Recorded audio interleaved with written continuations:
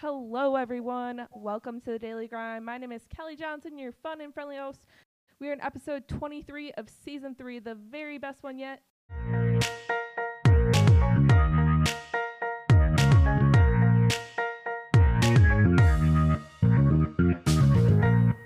I'll keep the introduction short. We'd like to introduce you to David Ciccarelli. David is the co-founder and CEO of Voices.com, the largest marketplace for voice talent. Voices.com has over 1 million members and received 20 million plus funding to date. The unique blending of his audio engineering background with self-taught business savvy and website development afforded David the creative freedom to pursue his passion for innovation during the first .com boom, the result of which catapulted him into the scene as a pioneer in his field in the early 2000s. So welcome to the show, David. Awesome. Thanks for the intro, Kelly. And the high fives. That's awesome. Thanks for that. Oh, of course, David. We are excited to have you on the Daily Grind. Our listeners are beyond excited to learn more about your story and what you do. So, yeah, that leads me to my first question right away. If you can briefly introduce yourself and what you do on your daily grind. Yeah, my daily grind. Well, I'm the co-founder and CEO, as you said, of Voices.com. Voices is an online marketplace. We connect creative producers. Think of them as clients, right? The creative producer maybe at an ad agency or an entrepreneur who's starting up, has a business ideas, and they look to have need a voice talent for maybe a video or a commercial, or maybe even their phone system, whatever it may be. And so we run this marketplace that connects that client with the talent. There's, as you say, millions of people on the platform at this point. And the common thread is that the clients really are looking to tell a story themselves, to either educate, inform, or otherwise entertain their audiences. And the common thread is that they do need that human voice to communicate and to bring that script to life. And that's really what we do, is kind of pair these two parties up together and run really what has become that large kind of freelance marketplace focused exclusively on voice and audio content. Oh, that's great, David. Really well said. Again, I'm excited to learn more about your background. We were talking a little bit off air. I think you're a really great fit for today's show and our audience in general, just learning about this demographic, this industry in general. So yeah, that kind of leads me to, all of our businesses start with idea. Our daily grinders are, entrepreneurs, ones that are working full-time in their regular job and have a side hustle on the side. So they all start with idea, and you probably heard that saying that, ideas are a dime a dozen, and it's certainly true in the startup world. So speaking of the startup world, how'd you enter this space? Have you always had an entrepreneur mindset? Did you have this idea for a while? Tell us more. Yeah, well, like many good or most businesses kind of start with either looking back to perhaps even something in your childhood or some early experience. And for me, it was learning how to play piano and kind of be exposed to music at a young age. We had this old audio equipment at home. There was a record player that I loved to play with, the shortwave radio where I could tune into radio stations from around the world. So I certainly tinkered with that. When it came to post-secondary school and making some, career choices or educational path choices, I learned how to become an audio engineer. Basically, the school program was set up like big recording studio with mixing board at the front of the lecture theater. And I remember the first day, the head of the school held up in one hand a microphone and the other hand a tennis ball, and they said, "If you don't know the difference between these two things, don't worry about it. We're going to teach you everything." And he's standing in front of this 128 channel mixing console that that looks like the bridge of the Starship Enterprise. Like, it was just so intimidating, and yet there was this collective sigh of relief. So after going through that program and kind of learning how to record, mix, and produce audio, I did actually open up my own small recording studio here in our hometown of London, Canada, which is just outside of Toronto for those who might know the area. And I actually got my name in the local newspaper, Business Monday. It was around my birthday, actually on my birthday of all days. And that, showcased this small studio to the local business community. turns out my dear wife Stephanie, she was a classically trained singer. She was at the University of Western Ontario in the music program, and one of her projects was to actually record her singing repertoire. And her mom saw this newspaper article and cut it out for her and said, "Hey, you should actually go down to this new studio and get your singing repertoire done, and also maybe get some marketing collateral so she could promote herself as a singer for weddings and funerals and other special events." So she came down and hit it off. But because of that same newspaper article, Kelly, it was actually other small businesses, a hair salon, an event management company. They wanted like radio commercials, phone system recordings, and they both wanted a female voice. Well, being kind of a nerd, I knew one girl in the city, and that was Stephanie, and I just met her. And I said, "Hey, I gave her a call. And I said, I'll be the engineer. Do you think you could be the voice talent? We'll split, and here's the script, and we'll split the money 50-50." So that's how we started working together. And we put up this very primitive website. It was something I took out books from the local public library. It was web design for dummies. I learned how to put together kind of really a static version of a website that showcased Stephanie as a freelance voice talent who was available for hire. And that actually soon attracted other freelance voice talent, people in Quebec who spoke French, people in New York City, people in LA who did character voices and celebrity impressions. And they all reached out and said, "Hey, can I be on your website?" And we always just said yes. And at the same time, there were corporate clients, people in marketing departments, video production companies that would find the website and say, "How do I get in touch with these people? I see a name and a link to I can listen to them, but how do I hire them?"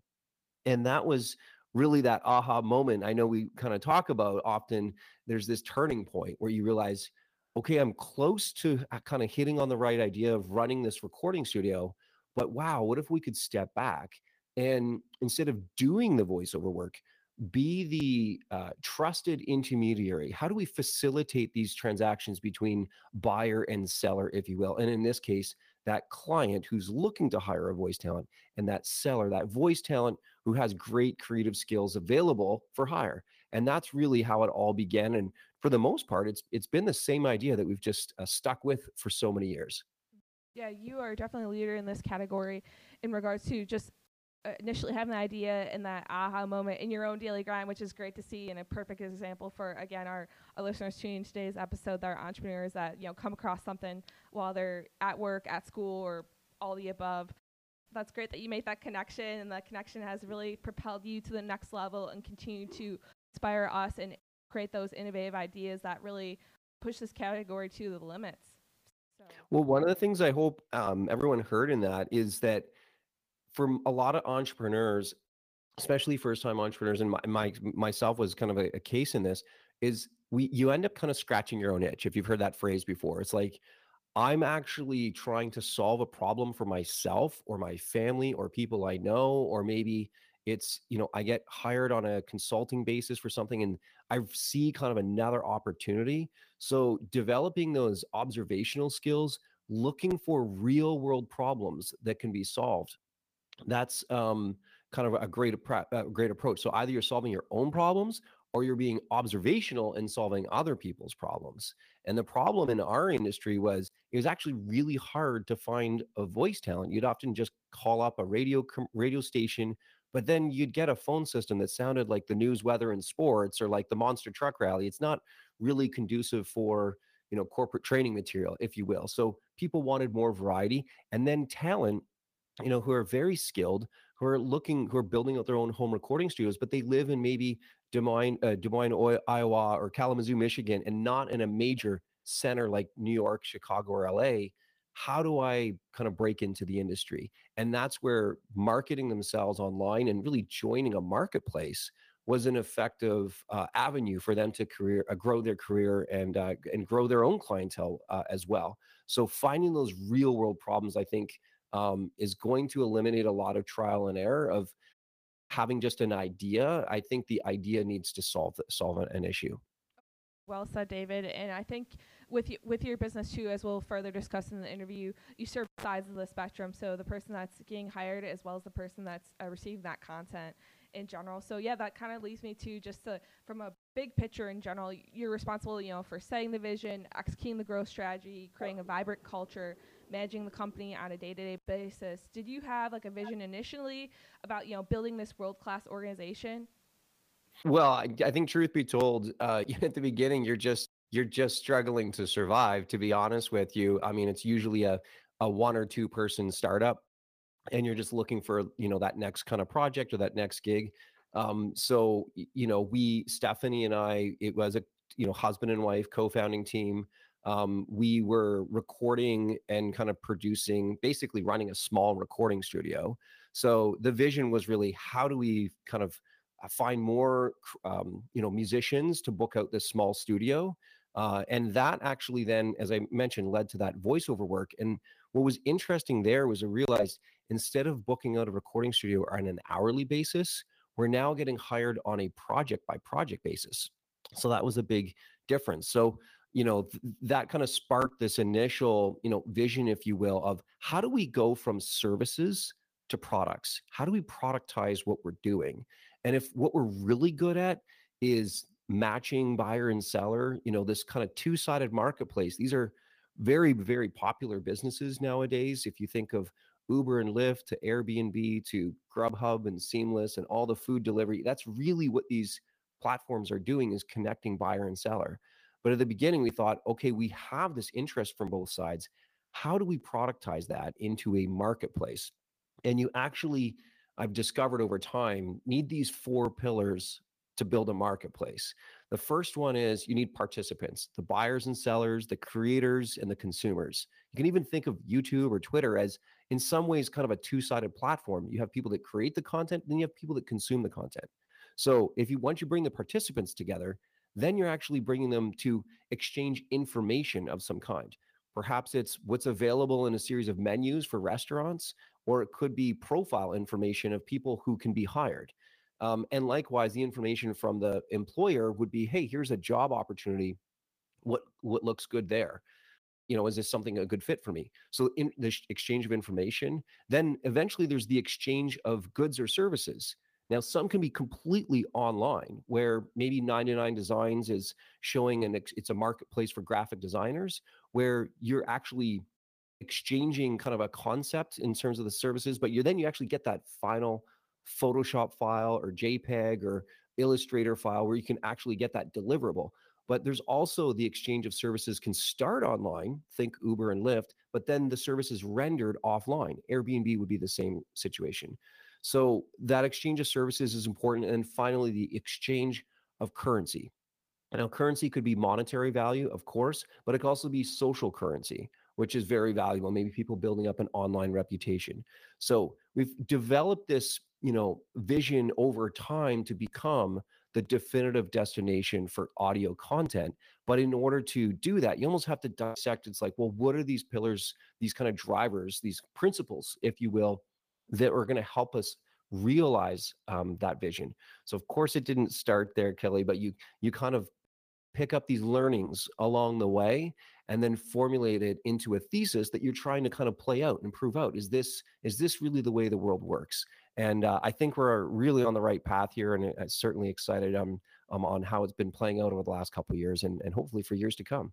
Oh, definitely. Again, thanks for highlighting the four pillars, David. It really kind of sheds light on in this area and what is essential to really grow the business, as well as on the backside, behind the scenes, BTS on voices.com. So yeah, can you tell us more about voices.com and maybe walk us through as us as a consumer or us as someone that provides services? Yeah, sure. So we'll do the one on on a consumer, if you will, that client who's looking to hire a voice talent. Now, as a kind of the old way might have been, you call up a local radio station or a friend or family member. You're not necessarily going to be getting a professional, maybe someone who's never done voiceover before.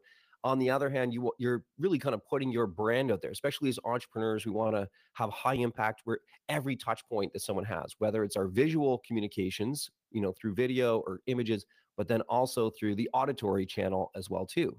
And so what we find is a lot of clients would come to Voices with a specific project in mind. Often it's some kind of internet-based video, might be a short commercial or an explainer video for a new product or service.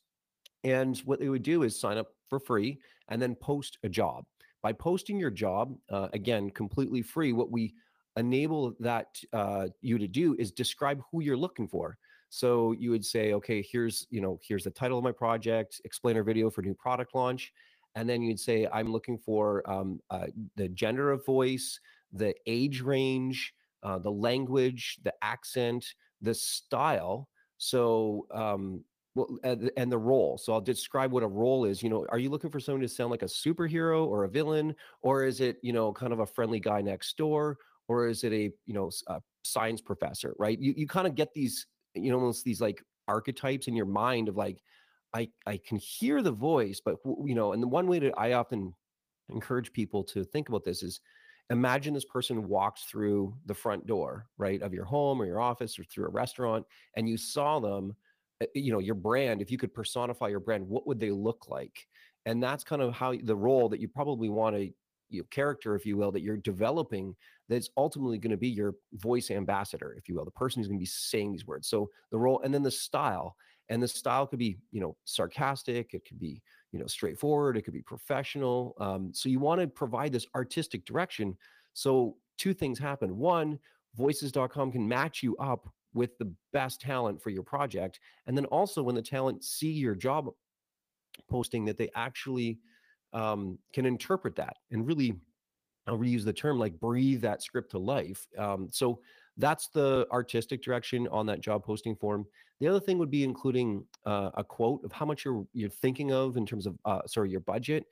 They start at like $100 to $250, so relatively reasonable for 30 seconds recording, and then you just submit the job. Now, what we do in the back end, which I think is pretty cool, is we take those job posting requirements, what you're looking for, and match that up against all of those talent and invite only the most qualified. We call it job match.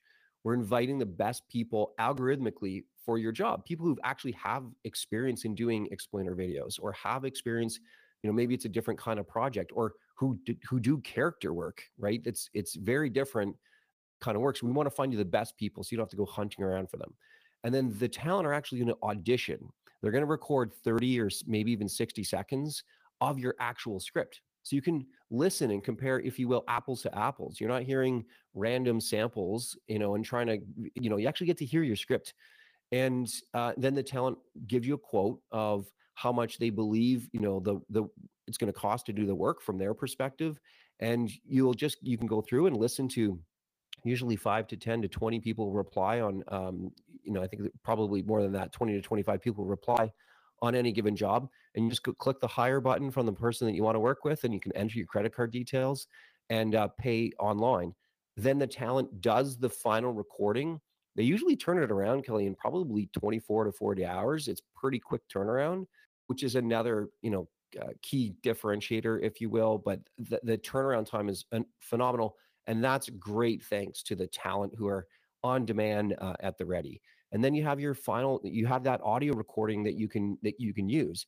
Maybe it's mixing it into a video. It might be, an intro to a podcast. However you want to use that, you have the rights to do so. So then at the very end, you just give a 5-star, a rating and review. You have an opportunity to give a 5-star. Hopefully, the talent did right by you, and you're really pleased with that recording. So that's really the process from beginning to end. Oh, this is great, David. Super easy, and it sounds really quick turnaround. A lot of great perks of using voices.com. While you were describing the process, I was just visualizing, wow, you're the one-stop shop, essentially like a LinkedIn premium or whatever the top tier is, to really find that talent that you need for your project or business, or even for something that's outside of business. You mentioned all the different examples. Loved hearing about.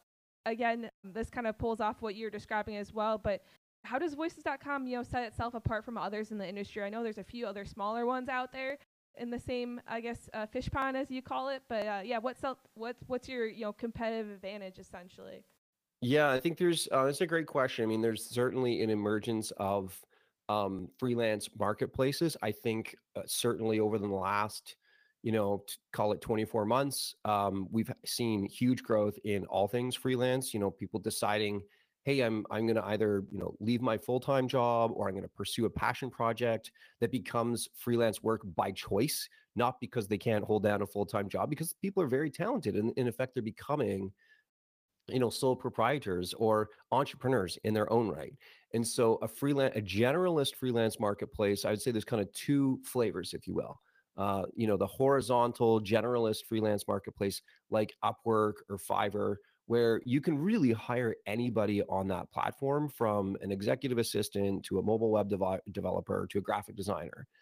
The benefit, of course, is you can truly hire anyone, and therefore there's lots of supply, if you will, of available talent. The downside, if I could be so bold, may be that the process is very generic. The profiles are very generic, almost like resume like. The process just kind of needs to accommodate every one of those categories of work. So I would say where a vertically specialized marketplace like voices.com would differentiate would be that we've created the whole experience around listening. And right from the profile where the talent are uploading sample recordings of their work, whether they're an audio producer or a musician or a voice talent, they're uploading audio samples. And so as a consumer, as a buyer on the platform, you're actually listening and evaluating with your ears. I think that's one thing. The search engine, we're not just showing people's profiles, we're actually showing audio samples where you can go through and listen. And then, as I described just a minute ago, that job posting process, you're not just getting kind of generic proposals back of somebody who thinks that they can pull the job off for you.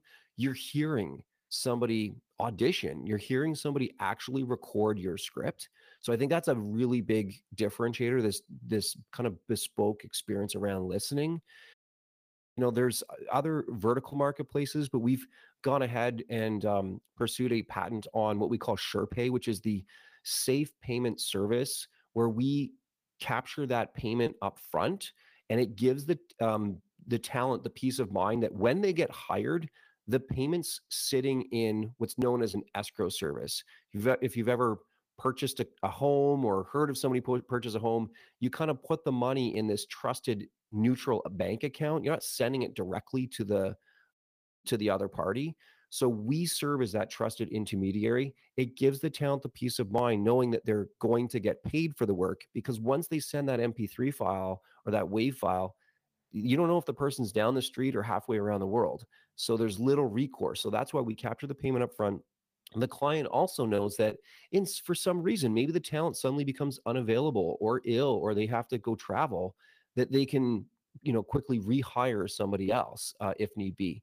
So that's what we call SurePay, is this safe payment service. I think those are two things, in my view, Kelly, that differentiate Voices from perhaps some other players within the market. Oh, definitely. Really well said, David. Again, when you're describing the different advantages you have and what's the best at Voices, one that comes to mind, reliability. Like you just mentioned with the paying system, I think that's really important because you don't want that gig economy. You don't want someone, even like me, just coming back from a trip from Boston using Uber. I don't want to have that decline right away or something. So it's same thing too with voices.com. You don't want to have that decline and like, oh, I'm waiting at the airport for over an hour or something to get a ride back or whatever. And then number two, just efficiency. You mentioned with the platform, you're able to get that recording right away for your project or your business. So the process of it too, just the communication between the buyer and the seller. So that's really great to hear. I guess in general for your whole entire startup journey, or just maybe your recent and latest and greatest updates, do you have a favorite experience in mind or a milestone that you'd like to share with us, with our daily grinders here? Yeah, I think one of the highlights, because I think it's tremendous, it was tremendously validating that we're on the right path, was us securing that investment with Morgan Stanley, a global investment bank. And so, up to that point, which was 2017 was when we raised that capital. But up to that point, we'd been in business for, call it, 10 years prior. And we were really kind of, pursuing and raising capital. I refer to it as, kind of the, cash from, friends and family. Then, but that's going to probably be not exactly the most efficient and kind of scalable. So maybe in the earliest days that kind of get you going, right? Get your website online, maybe secure a domain name, and some kind of basic marketing collateral. But really, I think it's the next moment you're looking at probably cash from. We started as cash from customers. Now, this is really interesting because so often I think entrepreneurs just jump right to, I need to raise a bunch of money from some Silicon Valley investors. Whereas if you can actually prove out your idea by delivering value, building a product or service, and having real people out there realize that value and reward you with their business and pay you for that product or service. So at Voices, we actually started off with on a membership based website for the voice talent who paid $49 for an annual for an annual subscription, and then and then we kind of built up from there. So I think that was one thing. We also built that payment service later on, and we're able to monetize the platform through transaction fees. So that I think is an important where you actually, I'll reuse the term monetizing your business somehow. It's not just a service that you're doing as a hobby or for fun. If you really want to pursue this as a full-time business opportunity, somebody really needs to be paying you. After those first kind of couple years, though, we realized, hey, we could probably grow faster if more people heard about us. So there's this real desire to generate more awareness. And so we took out a bank loan. And the first bank loan was for $30,000 and then $50,000. And then we paid those off and took out 90,000 and paid that off, and then 150, 250, 500, 900,000. And we had a bank loan for $2 million. And I realized at that point, and the company was almost 100 employees at that stage. And I realized, wow, at this stage, it's really, there's no other shareholders. So we kind of, bootstrapped, if you will. But the likelihood of a bank lending us more money for really an internet-based business was like really dropping to becoming more kind of, we just felt there was like more risk adverse. We're investing in intellectual property, not buying a fleet of vehicles or starting buying real estate, something that a traditional bank would be able to more kind of wrap their arms around. So that kind of leads to the final way that you're going to be able to raise capital for your businesses is actually finding an investor. So you'd be selling some portion of your company, some equity of in your company to an investor. And we actually went on a roadshow and eventually landed with Morgan Stanley, who has been a great partner with us up till now. But I'm not sure if you feel like those listening would be interested. I'm happy to kind of describe kind of what that process was, because a lot of people are probably interested in like, well, okay, that's great. We know the outcome, but what was the collateral? What did you send? How did you get in touch with these people? Would that be helpful there, Kelly? Sure. Yeah, Dave, if you're able to shed some light in this area as well, again, our audience includes those entrepreneurs, those startup founders. So I think they would appreciate your expertise or best practices that you've experienced. Yeah, that's great. So one of the things I think what I that really worked well for us is I actually kept a spreadsheet of every prospective investor that I had ever met. And that means, whether you're at a conference or you're listening to a podcast and you hear a name and you kind of quickly look them up online, and I just jotted all of these names down, the name of the firm, the person, and their email address. And I ended up actually developing a list over the years of 200 investors. Now, the benefit of that is I probably exchanged some email or said thank you or saw you here. So I kind of provided a bit of context in that same spreadsheet. So when that moment came, when Stephanie and I and the rest of our, kind of leadership team at the time decided we are going to, pursue a Series A capital raise, I kind of had the prospect list of investors, the prospective investors already there. It actually all began with an email outreach. And the email, as you can see, I'm very process oriented here, but the email is really critical. It said, voices.com looking to raise 15 to $20 million, something along those lines in the subject line. And then I reminded the investor of how we met. and said, not sure if this is, kind of aligns with your, kind of in your wheelhouse. We're looking to raise this capital. If you want to learn more, I've got a one pager I can send you. And so right away, I'm not giving them the one pager ahead of time. I'm kind of asking for a bit of interest. And from the 200, I quickly nailed it down to 100, sent those one pagers like, hey, here's the one pager. And I showed right away that I had the information at the ready. And the one pager is in effect your whole business on literally one page. It's kind of often referred to as a teaser as well too. So I would reply back with that one pager and said, hey, if you like what you see, let's get on a phone call and let's hop on a call maybe next week. And those, kind of move down to that next phase where I'm now on a conversation with some pre-qualified, if you will, investors. And on that call, I actually had this next critical document already done, and I'm referencing it through the call, which is called a confidential information presentation. Sometimes they're called a SIP or a confidential information memorandum. It's basically the long form of your pitch deck. And I'm reading and referencing that, pretty fluidly. The benefit there is that you're giving the same message time and time again. And then lastly, I'd say, hey, what do you think our next steps would be? Um, if it makes sense, let's go. I'm, more than willing to hop on an airplane and visit you in person.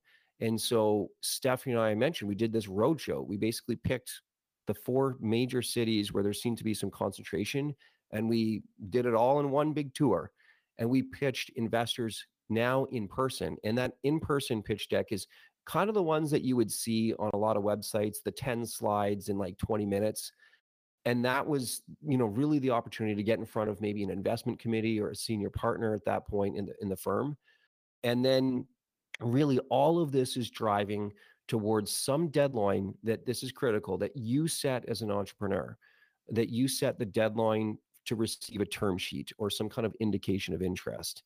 And by you taking control of that, I know it sounds bold, but by you taking control of that deadline, then you're kind of channeling everyone to a moment to either put up their hand and say, yes, I'm interested, or no, I'm going to take a pass.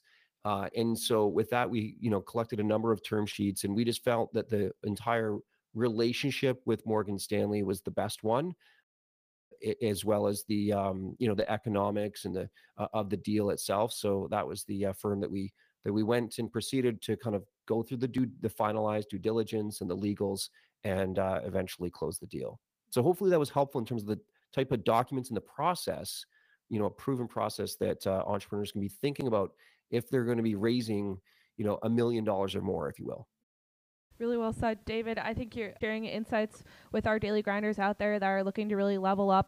You have a really great example, and again, you are doing really well with voices.com here. So we're going to kind of, I guess, get us back into the industry, painting the picture of that landscape of what trends that you see. Can you maybe share with us, with our listeners that are not really familiar with this industry, what are the current trends in creative services and what you see that are currently happening, and then maybe what you see in the future as well? Well, I think the macro trend would be that freelancers are really becoming the backbone of the economy. Whether it's the proverbial side hustle or it is someone's main pursuit. There's been, some research that's been done a lot by either, Fiverr and Upwork, both employ economists as well, full-time economists on staff. The Bureau of Labor and Statistics also publishes reports on this. It's in effect, 1/3 of the workforce is doing some type of freelance work. I think that's pretty phenomenal. And that is actually most interesting since the onset of the COVID-19 pandemic, that 75% of freelancers actually said that their wages or earnings were stable and reliable, unlike many other traditional jobs.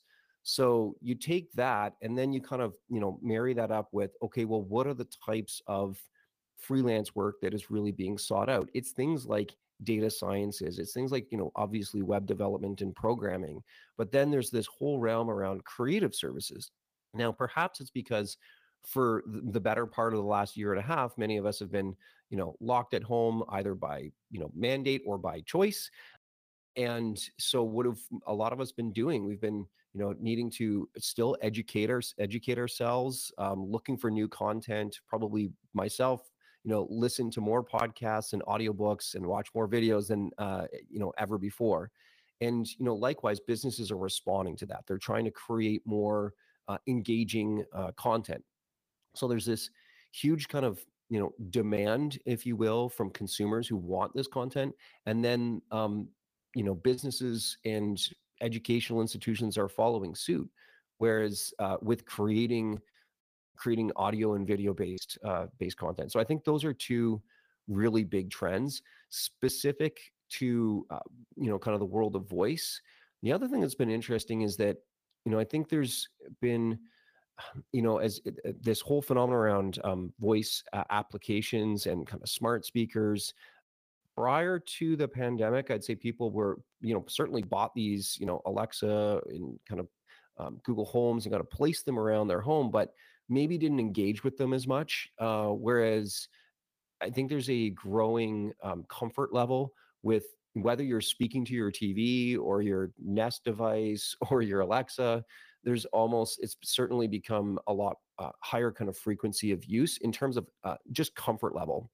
So again, likewise, now app developers and businesses, brands are responding by creating new, voice-based experiences. So I think there's kind of that is an interesting phenomenon as well. But I see all of this as, if I kind of look forward, I imagine a world there where there is much more audio and video based content. I think that lends really well to the creatives that are in the space, as well as a platform like ours that enables all that work to get done.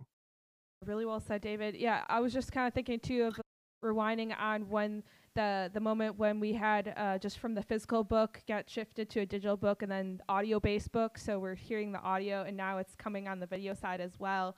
So we're consuming content via video. So yeah, that was kind of my next question. With our entrepreneurs, business owners, like how can they navigate through switching to that more video based or audio based content? Well, I think the first thing would be, consider your brand, and whether it's you're a one person show or you're part of a growing kind of thriving startup, you do have a brand. And what we've thought about for, I'm going to say the last, call it 100 years, is thinking in terms of our brand in terms of visual mediums. I would challenge entrepreneurs and startups listening to, well, ask yourself, what does your brand sound like?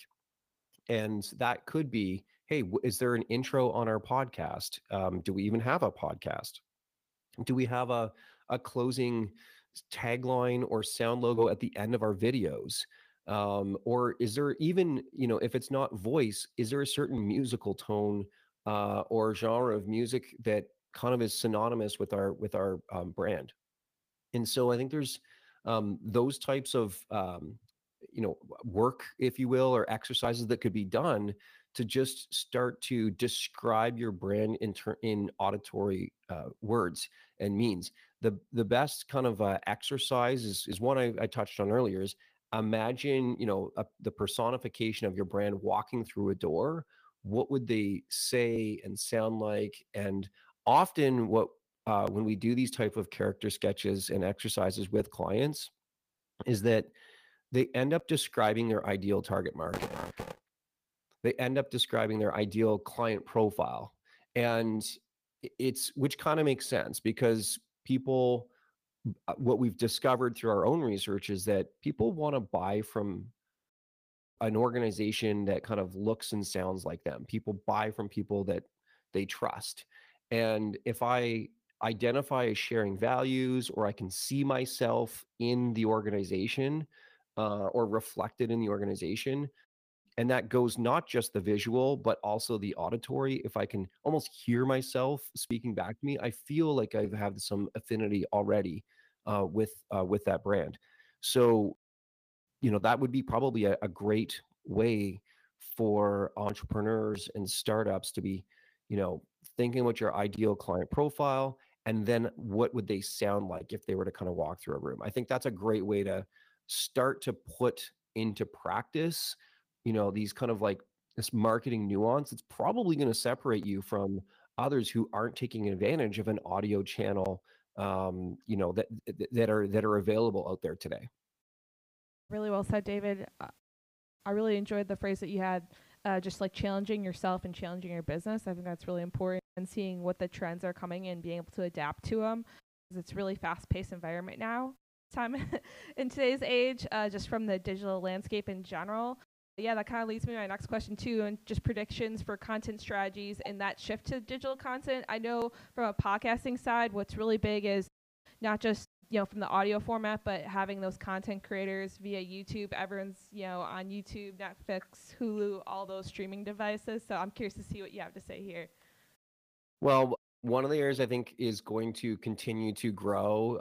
We're going to see a shift towards some audio-focused social platforms. Clubhouse certainly comes to mind when and taking it a step further with exclusive content on Clubhouse. I even see, so for those who might not be aware, Clubhouse, I think they describe them as like really an audio-based social network where there's no visual cues, other than, some headshots, kind of, some profile pictures, if you will.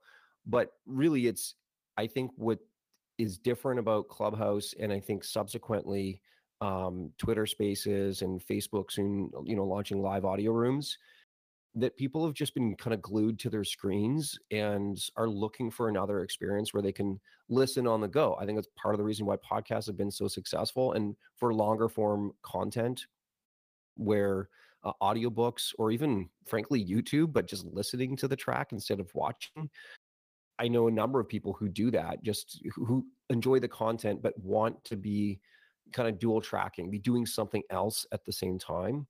But specifically, I think that there will be further experimentation, just like all social platforms start with a degree of kind of scrappiness and experimentation at the beginning, where there aren't really rules and people have to figure it out as they go. I've almost I feel like I've kind of witnessed that firsthand with Clubhouse about how to introduce yourself and how to also signal that you're done speaking at the end of it. So I think that's fascinating. Not that so I would, again, encourage those listening, maybe just, join Clubhouse as a listener and see if it might be right for you. If you want, and that's kind of, I'm going to say that's in listening mode. If you want to experiment with audio, you can do so by putting something out like a voice tweet on Twitter, which basically is just a short, audio recording that you can record right within the Twitter app on your phone. Instead of typing out the message, you can actually record, I think it's like 60 seconds or so, maybe a bit longer. But we found that to have just a different degree of personalization, where, that you as an entrepreneur are telling your story, or pointing someone to a blog post, or sharing some news, and it's coming right from you. I just think it's so much more authentic, that people can hear the emotion and enthusiasm in your voice. So that would be, doing a voice tweet or a couple of those, and seeing if that fits with kind of who you are.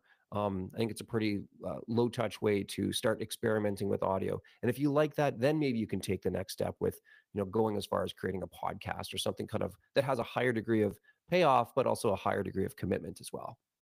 Really well said, David. I really enjoyed like what your vision is, or what you can see, for years to come in this space, and then to just our daily grinders to incorporate that, and just kind of start with Twitter, for example. That's a really great example for our listeners that are not too familiar with this space, or kind of hesitant to put some audio out there in general. So yeah, that leads me to my last question. What are some other ways that daily grinders can incorporate voices.com, enhance their creativity in their daily grind?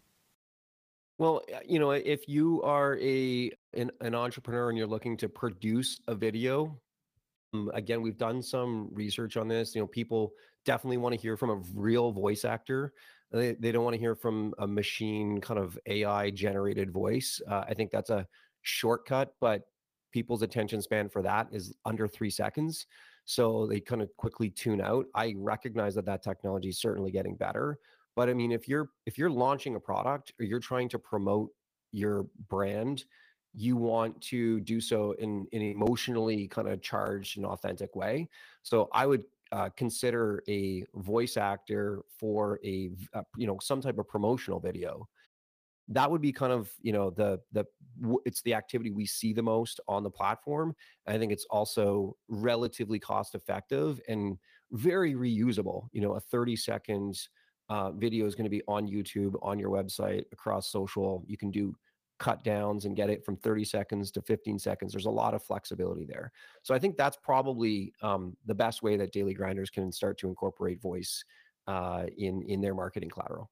Okay, that's great, David. Yeah, promo messages. Again, we're trying to expand our audience, and just for our daily grinders with those small businesses, or have that side hustle that they're looking to level up. Again, great example. It's super easy too on voices.com, as we've heard earlier on in this episode, how to get that talent to be a part of your brand. So yes, in closing, we talked about your daily schedule, David. You're leading the charge at voices.com. What do you have on your daily grind, later this year, back half of 2021? We're nearing the end of the year, early 2022. Well, we're definitely in strategic planning mode. I think most businesses are already, as you said, thinking about what's up for next year. So one of the ways we go about that is to really unpack, well, what is a strategy. And if I can offer, I just think, at risk of sounding overly academic, it is the collection of choices that a business makes to differentiate itself from others within the space.